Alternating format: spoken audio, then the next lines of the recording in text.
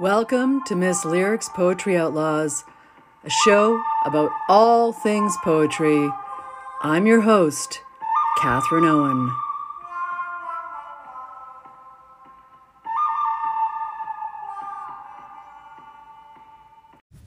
Good morning and welcome to Miss Lyric's Poetry Outlaws. We're here for another Zoom interview in this gorgeous April day. It's April 11th today. I'll probably be posting this April 12th, but it's sunny, blue sky, sitting outside in my parents' front yard. And fortunately, the neighbor has finished power washing, and also the other neighbor has finished starting up his Harley. So long may that last, and no dogs barking. Yay! Okay, so I'm here with Catherine Graham, all the way from Toronto. Hi, Catherine. Hi, Catherine. It's Catherine twice, right? It's the Catherine show.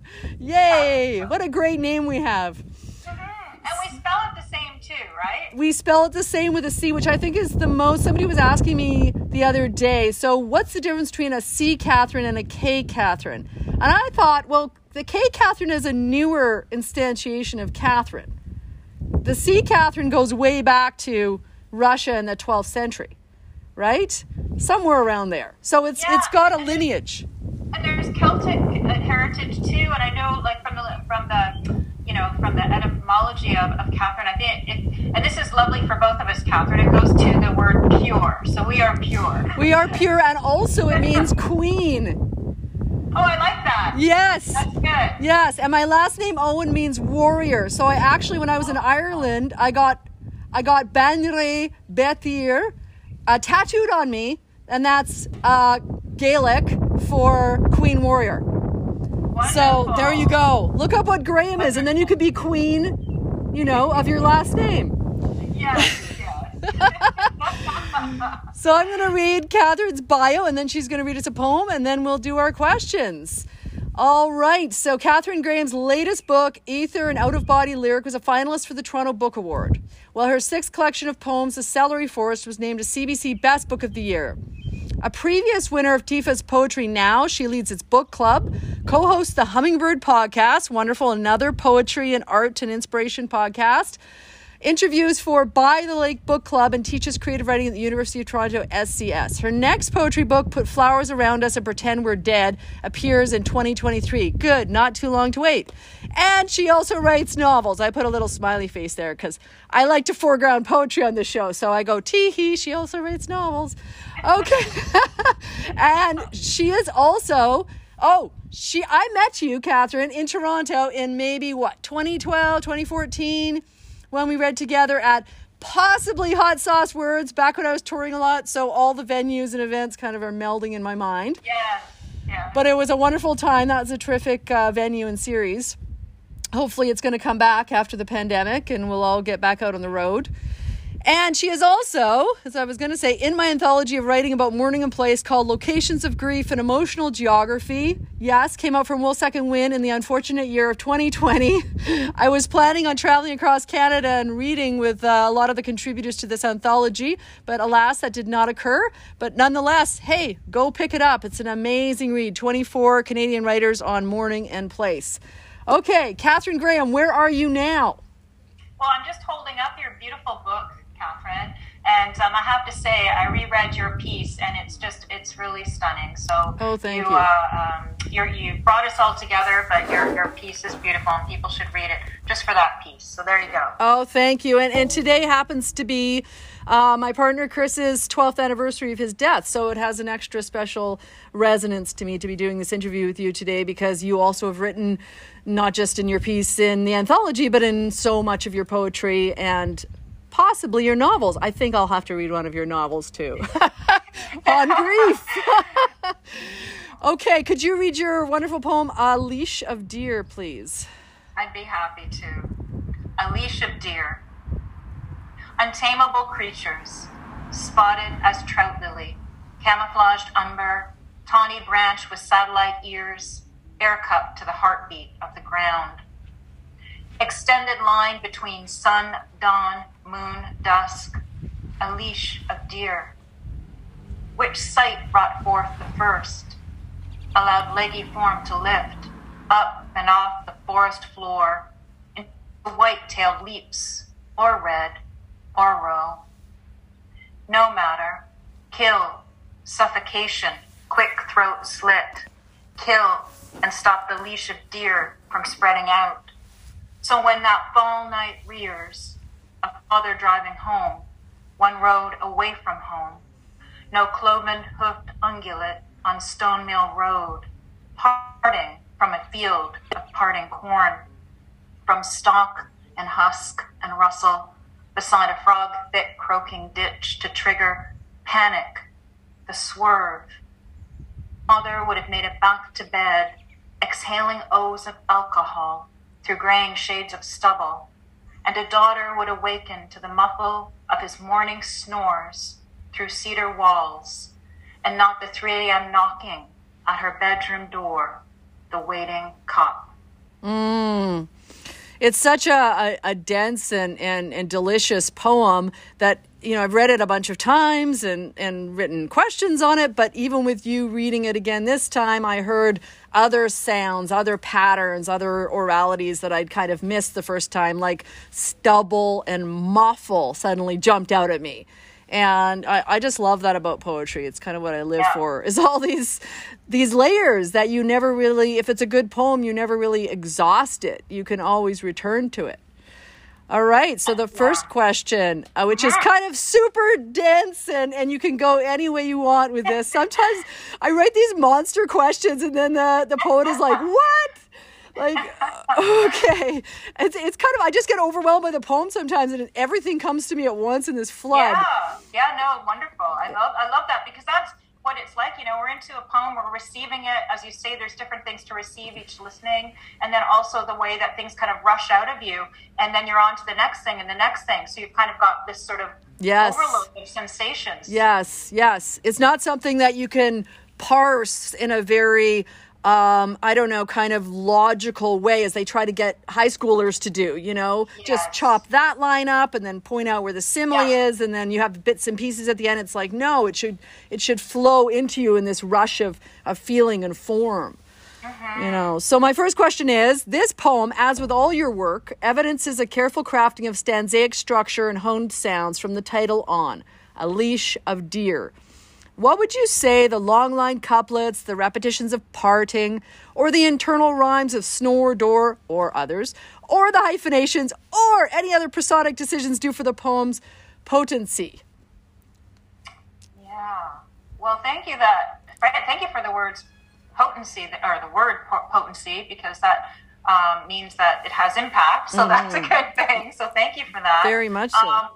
And I think for me, thinking about that sense of long lines and extensions and couplings and kind of going back and forth, I think I was trying to, if I go back to that sort of mindset, capture the sense of this concept of what a leash of deer could be. I mean, it's a collective noun, and I'd never heard of it before. No. And I was...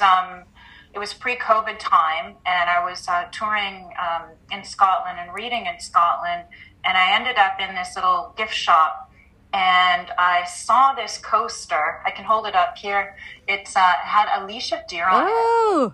Yeah, and I had never heard of this collective noun before, and I've had a thing for deer so long. I mean, even before my parents died, I was connected to deer. And I thought, whoa, it was great because so many things you see overseas, you can't necessarily pack in your suitcase. That's perfect. I could pack. A nice little coaster. Yeah, exactly. Yeah, so it came home with me. And as you know, Catherine, sometimes there's just these moments where we know there's a poem there, but we don't know when it will actually appear. Yes. But we know that there's something hovering there for us something lingering. To hopefully find something will come out. Yes. So I knew that. I brought it home. And then I just started playing around with this sense of leash and thinking about the image of going back to something and that what if thing, dealing with grief, as you mentioned. Always. It's such a heavy hitting thing. So you go into sometimes the mindset of what if, even though it's not necessarily healthy, you want to go into that sort of magical thinking of like, but what if? And I think too, even though it's not necessarily, maybe a therapist might say that you might not want to do that. I think for art, it's where art lives. It's the possibility of things and how things can exist and continue to exist in the imagination.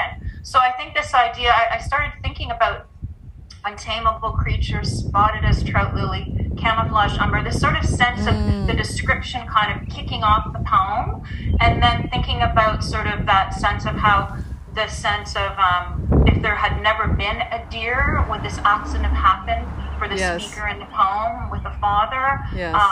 And then it just sort of started to sort of gain this sort of momentum. And so does that answer some of your questions? Yeah, absolutely. I mean, the way that the deer are leaping, the leash of them, that their movement, the way they look, their energy, and their energy that's both beautiful and devastating, that's reflected and mirrored in the words that you've chosen or that chose you. Sometimes it feels that way. Yeah. You know, it's funny saying that, and people always think it's some kind of mystical thing. And I mean, there is a mysticism to it, but I think it's also the opening of yourself up as a channel. And the more that you do that, the more that you are going to have these sounds and images, and they're going to pour through you when they're ready. Absolutely. And I think that that's the thing. There's that sense of being ready. And sometimes we know there's something there. And even if we think, well, it would be really nice to sit down and write right now, but life can't always provide those moments for us. So having a notebook, having some kind of way of capturing something, in this case, you know, the coaster, knowing that there's some point, hopefully, that moment of discovery of what this is, this coaster, this descriptor will somehow maybe work its way into a poem. Yes. And not all poems come that way too, as you know, like there is mystery involved even in the way that they can come to us, but sometimes it's such a physical kind of encounter. Yes. And I knew that. I thought, okay, there's something there like the object is containing the poem before you can write the poem.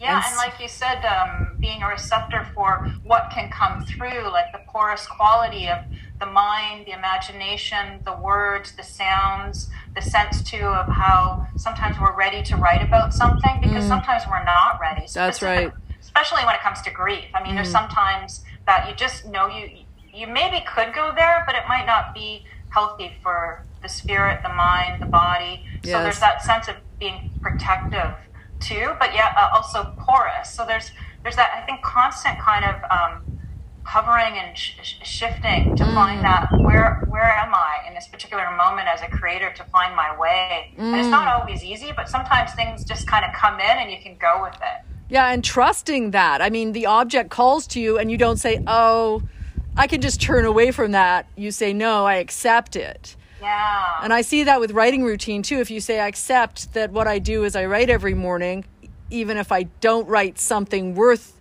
much to the reader, the potential reader every morning, I'm still putting myself in the place of openness and becoming a channel and trusting.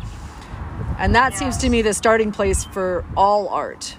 Yes, I agree. And it's also too, I mean, that's part of, as you say, practice, so that when the thing is meeting in that direct way that creates something that you're really like, okay, this is a poem that I'm happy with, then all those other pieces that go prior to that are part of that poem too, right? Like nothing's wasted, even though sometimes it can feel like it. Yeah. So, that's what the whole notion of like compost, you know, you get the bits and pieces and then you think, well, this is all waste material, but of course it's producing soil eventually and maybe flowers.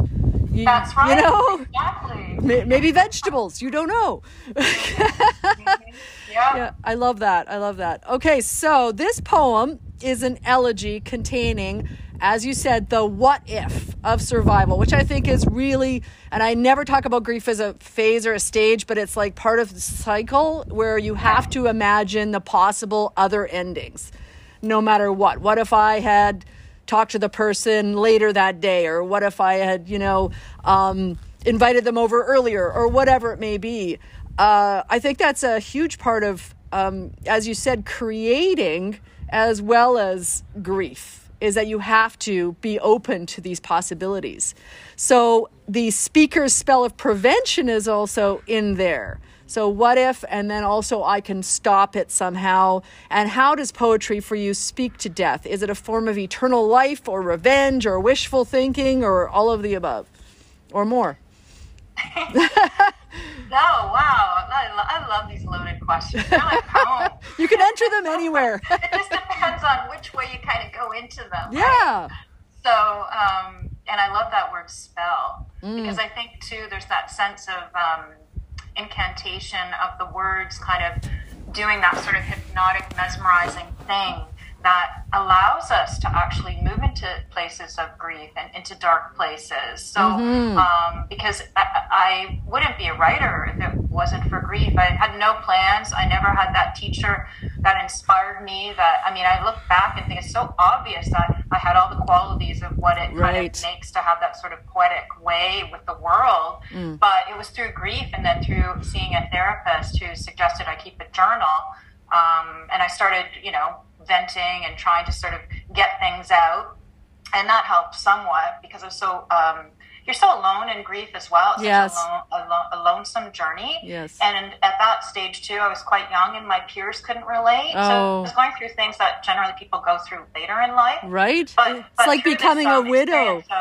It's like becoming a widow when, I was in my 30s. Yeah. And so you have the loneliness of grief, like you said, and then you have the extra loneliness of not being in the realm of time that these things could happen or usually happen. Yeah. There's a sense, I don't know if you find this too, but it's almost like, okay, if she can lose her parents, that could happen to me. And there's that sense of fear, I think. And yes. So there's that, and I understand all of that, but it doesn't necessarily help it. No, because you want people to be less selfish. That's how you feel at the time. Yeah. Like, put aside your fear and somehow be there for me and my grief. Yeah. Exactly. Yeah. But then through sort of writing and having this sort of place of putting things out on paper to have some kind of relationship with what was going on inside me, one day I just kind of went into a different place in my mind and started playing with imagery and music, and rhythm came out, and I knew something different had happened, and I worked up the courage to share what I'd written with a family friend, and she's like, these are poems, you're writing poetry.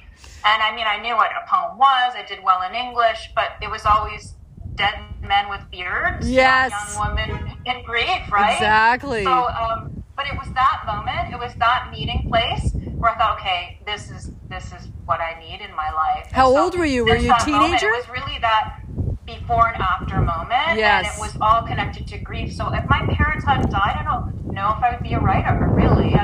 I was going to be a teacher. That was kind of where I was going, or a psychologist. I was interested in those two fields. Right. And so I can't imagine not having poetry in my life. And my parents fueled that journey, and they still come up in my poems. So yes, they've been integral to that. So that sense of looking at your questions about eternal life, I feel like because they died fairly young, their lives didn't necessarily come to fruition in a way that I felt that they could be complete people in the way sometimes we feel like our journey needs to continue. And they, of course, when I'm younger, I'm not asking them questions that I wish I had, because you're not thinking like that. So they were holding these sort of places of mystery for me, and there were ways that I found going through my own life and through intuition and through this sort of inner world and different things that you kind of connect to, including dreams. And I started to see how things could kind of come to me to understand who they were and their own journeys. Not so much of what Ether is about in some ways, but then the deer has always been part of the journey as well too, because the speaker is in third person, but there is a sense of me in this poem because my father did die, and there was a car accident, and there was this sort of sense that it was a deer, and then there was sort of this other side of, was there a deer? And frankly, I love the way that poetry can hold the complexities of something being there or not being there. So it gives you that place to move into alternative realities, possibilities, as you say. And I think it's so interesting how it can hold all of those things, just as your questions are holding so much. I love the way that there can be vessels for holding, as Whitman, multitudes, right? Yes. I just think it adds so much to what poetry gives us. And I think there's a lot of fear with, what's the answer? Always, why is it holding too many things here, So that's right. a good thing. We need that. That's life, right? It's complex, it's mysterious. Absolutely. All of those things. Yeah, we don't have to come to one singular conclusion ever or interpretation. No. Were you a teenager in your 20s, or like how young were you when your parents died? Yeah, I was a teenager when my mom died, and then just in my early 20s when my dad died. Oh, so hard. Yeah. Oh, I can't imagine, you know. My parents are still alive, and it just feels you're like... with them right now, right? I'm at their house. I'm at my childhood home. I mean, I have a weird stability with all my leapings and lungings, and maybe that's why I can leap and lunge, you know? Yeah. But there's something about having your parents in your older life that, you're, as you said, you didn't ask your parents those questions when you were that age, and you don't. You want to detach and remove yourself and define yourself as other. But the older you get, the more you can ask those questions and come to know them in another way. So that's a beautiful thing. I was also thinking about the William Stafford poem about where he finds the deer and then... Traveling in the dark, Traveling in the dark, and that moment of decision. And how, it's like your poem, one of these pieces that you can reread multiple times, and you can come up with different feelings about the speaker and the situation. And, that to me is where poetry lies, in that repetition within the poem, which is the spell incantation, and then the ability for it to repeat in the listener, the reader, in their blood, and to be re-entered, not just to be a toss-off thing that, you go, oh, well, that's the subject matter, and then you cast it aside. So, well, it's like a living, that's, I guess, where we hope that we can do what we can in terms of our growth as artists, but to make it this living thing, it's not just something flat on paper. And then I think too, when it's read aloud, it brings it into its breath, it brings it to life. But even you mentioning the William Stafford poem, Traveling in the Dark, I mean, I got goosebumps just from hearing the title of the, like, just from talking about it. And there I'm thinking, wow, I'm just thinking about that poem and I'm getting goosebumps, and I love that. Yeah. Well, that's like what Emily Dickinson said about poetry, it makes you so cold no fire can warm you. You feel like the top of your head is taken off. And you have to have a visceral, tangible, somatic reaction. It's not just up in your head. That's right. I'm all for that. I think that's, and it's so immediate too. I mean, you don't have to think, did I just feel something? The body is in charge. It's saying, okay, you're feeling. That's right. That's right. Oh, I love it. It's so beautiful. Okay, so how is poetry specifically maybe a container of personal and human memory? So this is more a genre question. I know you now write novels as well. So does one genre do this better than the other genre? Where does poetry fit in this pursuit of recollection and honoring? Oh, again, these questions are great. Massive! And I love that word container, because poems are containers. I really think they are containers, but they don't always hold what they contain, because they almost become something else with the interaction with the reader, So they're like organic and they're alive, and yet they are containers. So, but thinking, it was poetry that was my first love. I never actually thought I'd be a novelist, let alone a poet. And, I was writing about grief, and that came up in my books, and then it would come up in other ways, but other things as well, too. But I realized there were certain things that I couldn't address that wanted to be written about, and that's where the novel came in. So it didn't start out as a novel. They were more like little prose vignettes and little scenes, and it kind of was I think back to, when you're learning how to ride a bike, you get those trainer wheels and you sort of find your way, and then, whoa, then you're flying. Yeah. So, that took a long time. I was just sort of playing around and then realizing, and not having any confidence with how do you write a novel? How do you write a novel? I still don't know. So I still think, how do you write a poem, right? Yeah. Like, you think you nailed it one, and then you're back to the blank page going, okay, come on. Yeah.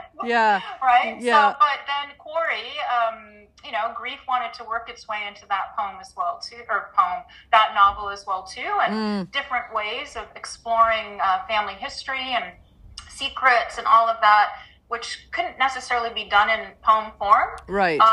So it was almost like opening up the various sort of portals that poems did. I feel like portals are kind of Michael Longley, a Northern Irish poet, Yes. he has this wonderful description about how poems are like fountains with water imagery, like they kind of move up and feed into themselves, and how prose is more like a river. You kind of get on one, and you get flow. on your boat, and you kind of travel down, and you come out at a different space. And, and I think that there's a sense too that the novel works in a more linear way, not always. I mean, it's poetic in its elements for me, being a poet, it has to be. Yes. But it's that sense too of how the form wanted to move in ways that I had to allow it to happen. So it was more of a following rather than I'm going to write a novel. Like, again, it just kind of happened organically. As it should.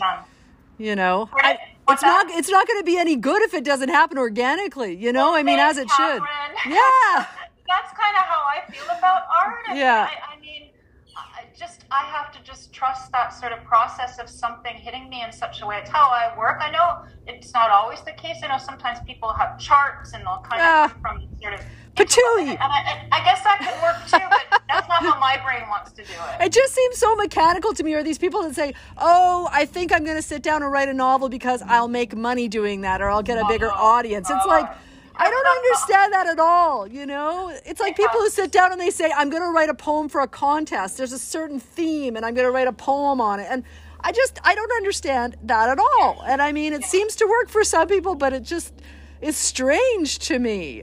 Because it is all about the organic flow and listening and, what's calling you.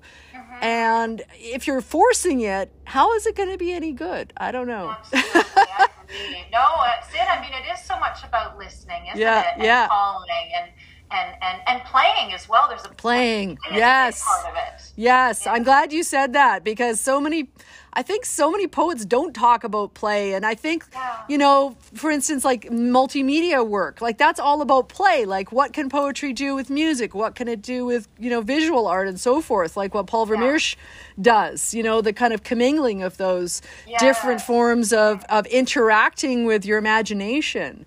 And that can only be good for your poetry.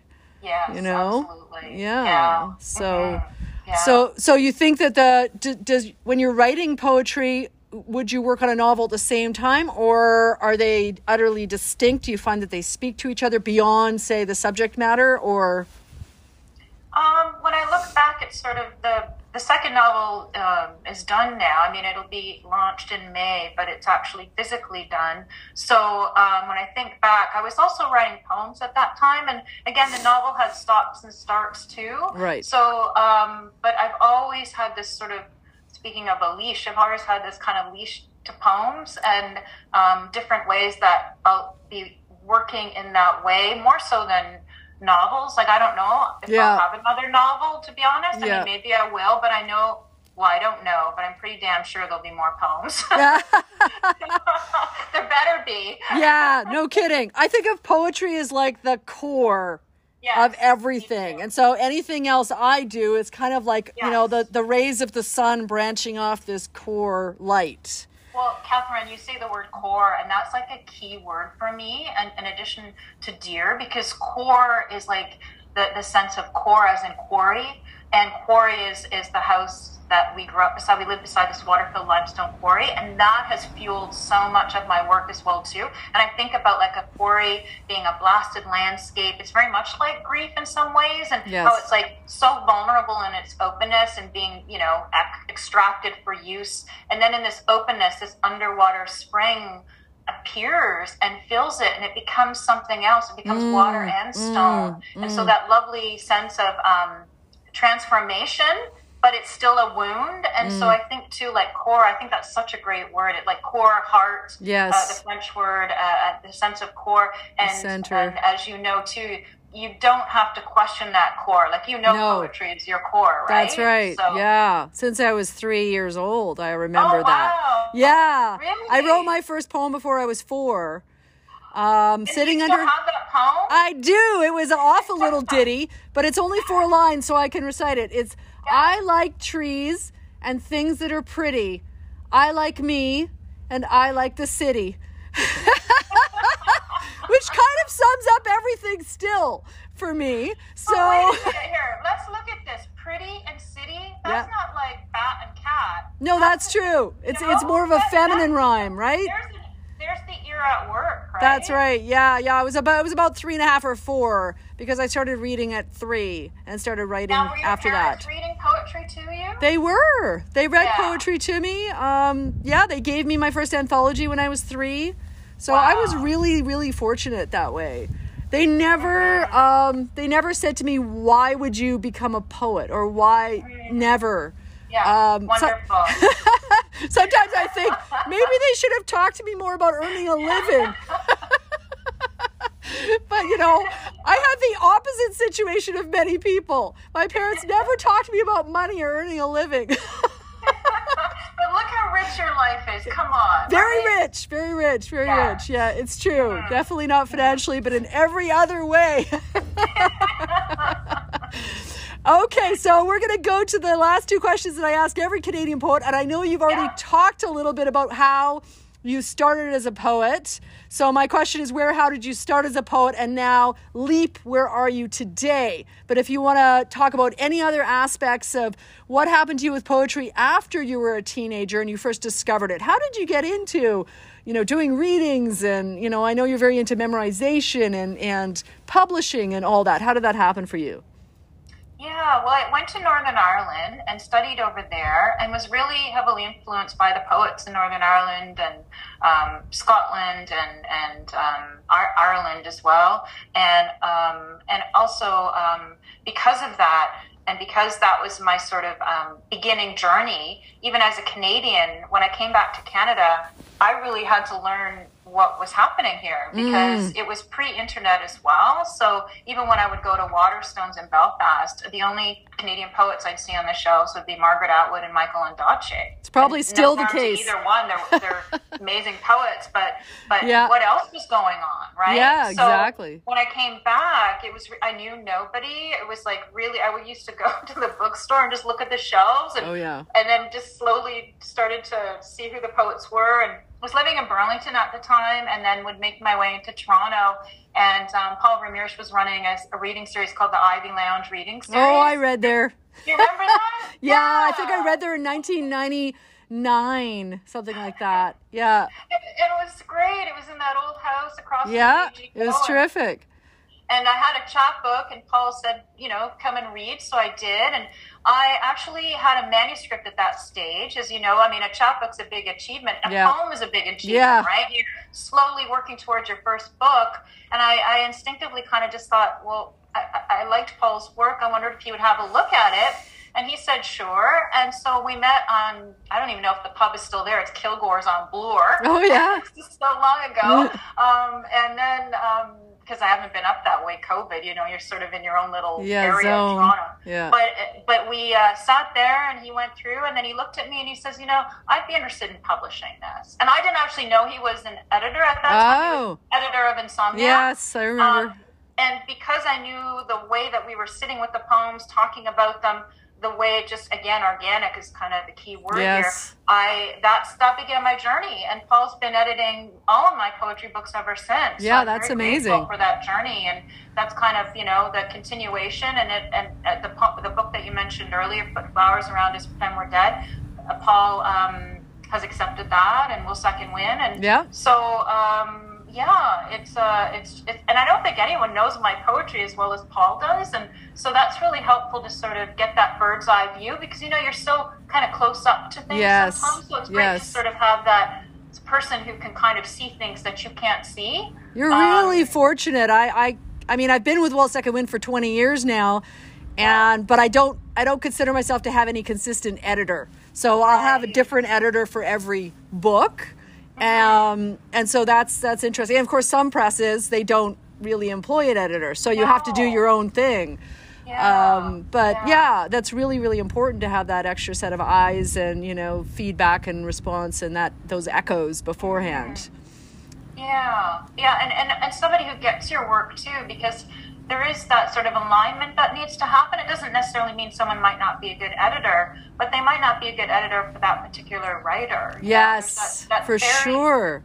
It's a sensitive place to for be sure. as an editor. Yeah. Oh, no, I definitely felt like that when I was working with Di Brandt on my book, Seeing Lessons. I felt like I liked her as a person, but we had this weird clash of editor-writer, and she'd keep making these very harsh suggestions. They weren't even suggestions. They were just harsh. And it was just this taken aback feeling of, just not the correct approach. No. Approach is key too. I mean, that's finding that place too. I don't do well with harsh either, Catherine. Well, it's all about being able to be gentle. You want to be communicating, and harshness doesn't communicate. That's it, and it is a conversation too, because at the end of the day, no one has the answer what makes the poem the poem. There are so many decisions that you almost just have to settle with. You're like, okay, I think it's done. It's as done as it's going to be. And then you think about someone like W.H. Auden. He'd go back and you'd see different versions, and some poets are like that too. I tend to they're done and I leave them. Me too. I remember having that conversation with Al Purdy in about 1997 or something, and he was adamant that you go back to your old poems and you rework them totally and put them in a new book. Yeah, and I mean, here I was, this kid, and I was arguing with him that no, you'd never do that. I'm great. Yeah. We always had this little combative kind of bond, he and I, because, he was in his 70s. What was his reaction when you argued back? What happened? Oh, he just kept arguing. Like, he was a pugilistic fellow, so... And were there yellow flowers in that too? Oh, yeah, yellow flowers in his argument. For sure. No, he was such a character. But that's it. Obviously, what works for one person might not work for another. Sure. We all have to find our own way with it as well, too. That's the thing as well. Definitely. And then that trust for our own mode of composition, and for the way that we work, and for what we need in an editor or what we need in a publisher and so forth. This takes a long time to evolve. It does. It does. And it is, and it can go into the wrong places too. I mean, for sure. Mm-hmm. Yeah. I mean, most of the time you can get yourself out of it. Yes, exactly. Fortunately. So you've got all kinds of stuff going on, because you've got your novel coming out and you've got a book of poems coming out next year. So that's... Well, as you know, too, these things are in the works for so long that... So long. Don't we have to be so patient? We have to be like the most patient people ever. Like, it's outrageous. I don't know where that comes from. You just sort of have to, I don't know. But it just, and then all of a sudden things just sort of pop up. Like you say, the compost, there's lots of compost in my life, Catherine. Yeah, mine too. Mine too. I know I have manuscripts I finished 6 years ago that still haven't found a publisher, and they probably will in 3 years or 5 years. So, and then people will say, it's your new work. And you say, yeah, right. Exactly. Not really, no. Not at all. No. Not at all. It's a former no new. By the time things happen, something becomes old. Even when you put poems in journals, it's like, oh, that's old now too. Oh, right? yeah. And then when you go on tour, I find I have to really work to get myself back in the book again. Yeah. And I find if I do something like, say, sing at the beginning or have a memorized poem, or I have to find some way. One book I started reading back to front. Like there has to be, a great idea. Some way to refresh your engagement with it. Yeah. So then you can, you can translate it better to the audience, which is so important. Otherwise, why waste your time? Finding out new things in it too, doing that. All the time. Yeah. So it's another excavation. It is. An organic excavation. Oh, there's that word, excavation. I love it. Back to quarry stuff. Yes. I was just thinking when you said container, and then you were saying the image of the fountain, and then I was thinking of a container with tentacles, Oh, So you have the container of the poem, and then how it reaches out to the reader. Yeah. And then the octopus I mean, that's a creepy thing, but I like creepy. And then its tentacles suck her back onto the container. Yes. I think we should have like some kind of maybe game or horror show with that, with the poetry sort of fountain, and it's going around people, making them love poetry. Yes, right, exactly. We need more people to engage with the poem. Yeah. I love working with students with poetry because I do it so differently than their high school teachers do it. And in watching their eyes being like, oh, you know, like it doesn't have to be that way. Absolutely. You know? And that moment too, that they'll remember that, and that will be their before and after moment too, which is such a gift. Yeah. Isn't that so wonderful about being any kind of teacher is you get to experience that moment. I know, I'm the same. And you get to spend time with poems. And even if you know the poem and so on, there's something new that will appear because someone will bring their own life experience or some kind of insight that will open up the poem even more. It's like endless. You can learn about poetry. So true. Okay, so tell me, here's where we get slightly critical, possibly. Tell me what you would change about the Canadian poetry scene and what you still love about this often strange world. Yeah, what would I change? You know, I've been thinking a lot about how there's such a focus on the new. It's always so about what much. book's coming out, The first book from the youngest poet ever. And I think about like all of the material that's out there that once that sort of little window of, well, this is what's new. Then what? What about this massive amount that's still there and existing? Yes. And needs attention as well, right? Yes. So, and even when I think about, you know, journals and you know, sometimes you hit it and it's like, yep, they take your poem. Other times, like, no, they don't want it.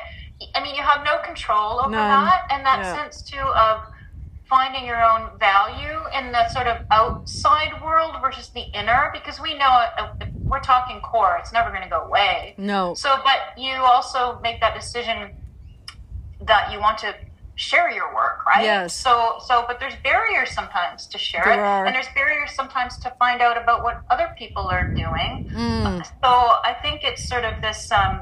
It's sometimes I feel it's anti art, if that makes sense, even though it's promoting art. So true. I mean, I hope that makes some kind of sense. Yeah, no, I was just thinking about how, because there's so many MFA programs and the young poets are frequently coming out of these programs. So, I mean, young and new has always been a marketing strategy, right? The first book from the young, new voice is very much a marketing strategy. So what we need to do as midlife, supposedly, Canadian poets is we need to, and I really hate the word rebrand, but there's something about like, you know, being able to write poetry and publish poetry for 25 years is not nothing. This is a serious achievement. It's so hard to keep going financially, your belief in yourself in a lot of ways, you know, your energy required. So let's rebrand the midlife poet as, you know, coming from this history, this grounding, this foundation, right? How exciting it is that somebody would still keep creating. Absolutely. Yeah. Oh my goodness. I think we should just start something. Well, I know, Catherine, I know how much you do. Like, we're so lucky to have you in the community as a reviewer, as a lover of poetry. With your podcast, you're celebrating voices that aren't always out there. You're celebrating poems. Talk about the word pure again. Like, that's coming because you believe in this and you want to spend time and share it. So we need that. Yes. And not just what the next book is. I know. I mean, it's not the only thing I'm happy going to on. have books coming out. Don't get me wrong. I'm not doing that or anything. But I feel like, as you say, there's so much out there that I don't know. Well, that's what I mean. And you were also in my other 23 and a half hours book talking about memorization. That just reminded me that that's what I was trying to do with that book, was try to say that, yes, it's all great and wonderful, the publishing of the book or the poems in the journals or the winning of the awards. But this is only a small part of what it means to be in a literary community. And I think if more in the MFA programs, if that's what people are doing these days, more was about, you know, running podcasts or writing reviews or, you know, hosting series or other ways that you can make poetry live in the world. Then it would be more validated and people wouldn't just think, oh, this is a waste of time or I'm not getting paid X amount of dollars for it or anything, so I shouldn't do it. Because you can't have that reductive attitude when it comes to art. And where's the awards for poets over 40? Why is it always first book awards or under 40? It's a serious, amount of work to keep on going. It is. Absolutely. I like this rebrand. Yeah. It's your first book is the easy part. It's the easy part. That's right. Yeah. It's like, here's the sprint. Are you going for the marathon exactly. now, right? Yeah. Because you're going to lose breath halfway through most of the time. Yeah. But I mean, that's the thing too. When we are in that space of creativity, nothing can touch it. And that's what I love. But so it's finding that protective sort of talk about the container and being sort of aware of what you need to do to protect that part. To be porous and open to things like, seeing the coaster, and to also being aware of, wait a minute, I can't take all that other stuff in because that's just too much. Yeah, exactly. Yeah, you have to know where your boundaries and your borders are, and that's why I think a certain amount of discipline is so important, and I think that's much more something you develop as you get older as an artist is that knowledge of your own boundaries and borders and discipline and structure and how to create form, and you're not afraid to experiment. There's all kinds of things that happen to you to help you evolve. And yet at the same time, you can look at your first book and you may not see a definite development to your most recent book because it's just maybe different aspects and angles of your art. Yeah. So it's, to me, the best publisher is one that says, you're this entire being. You're not just your latest book for 3 months. Yeah. Exactly. Yeah. That's right. Yeah. There's a life here, not just like a slice of it. There's a whole life of being an artist, and poetry is sort of the way that you're working through life, through this art form, and allowing it to sort of move through you and you move through it, and how wonderful that is, to sort of see what comes next. That's why, I think about the poet Louise Gluck. And, and she too would have she's realized part of her method, if I remember correctly from some of our interviews, of having sort of time where she isn't writing. Yes. And not knowing that there would be the next book, but realizing that's part of her process to have sort of this dormant time before things kind of appear again. For sure. And just having the trust in that. Yes. I think that's probably the hardest part. I personally hate lags where I'm not writing something. Yes. Doesn't mean all of that fortunately gets released. Yeah. Yes. These poets that are too prolific publicly, sometimes there's like, okay, let's draw back a bit and chop a bit more. I love having a 100-page manuscript, going into it and chopping it till there's 30 poems left. Yeah. That's a glorious feeling. Yeah. Standing back a bit. And really see what's needed, right? Yeah, for sure. Yeah. And of course your editor can help with that, or your publisher can help with that if they're committed to your vision, Yes. Absolutely. That's what I love about Will Second Win, press we both share because, they've been personally with me for 20 years. And yes, I've published with other presses, but they've been, again, the core. Yeah. And Noelle has always had belief in me overall. Yeah. Even when she rejects particular manuscripts, she still has the belief in me overall. I love that, Catherine. Yeah. That's great. Because that's the thing as well, too. There's a different way of looking at it, and that sense, too, of underneath that is still there. And going back to core, I think that's our word for this. It is the word today. core goes with Catherine. It's got that. Yeah, that's right. That's right. Yeah. It goes with ore, which is gold. Ore, which is alternatives. That's right. I love that word. Ore. Yeah. It's like there's possibility right there. Absolutely. Right?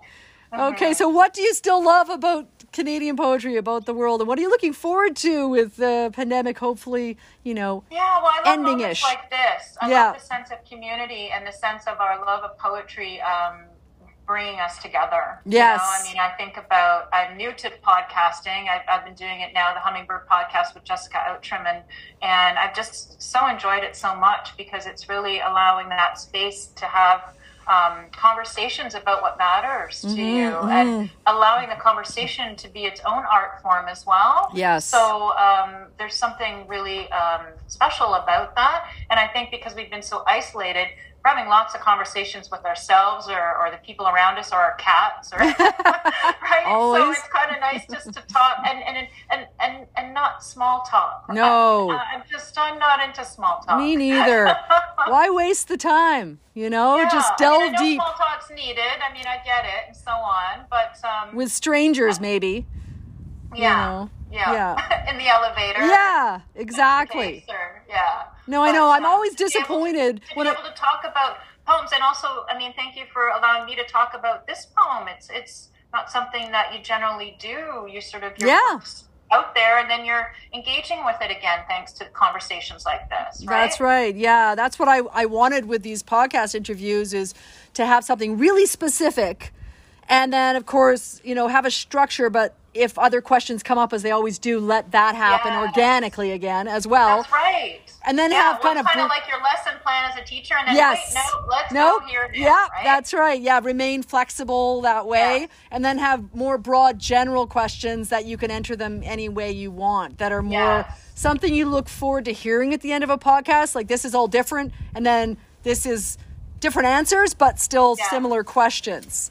So, figuring that out. I mean, I think the podcast is just fantastic because as a medium, because I remember always wanting to work for CBC and wanting to be on the radio, and then thinking, oh, this is just, how is this going to work for me? I don't even want to go to broadcasting school. I just want to be on the radio. So podcasting has really opened up that whole world for everybody. It doesn't cost anything. You need a laptop and a phone, or you need, go and have a coffee with somebody and your phone.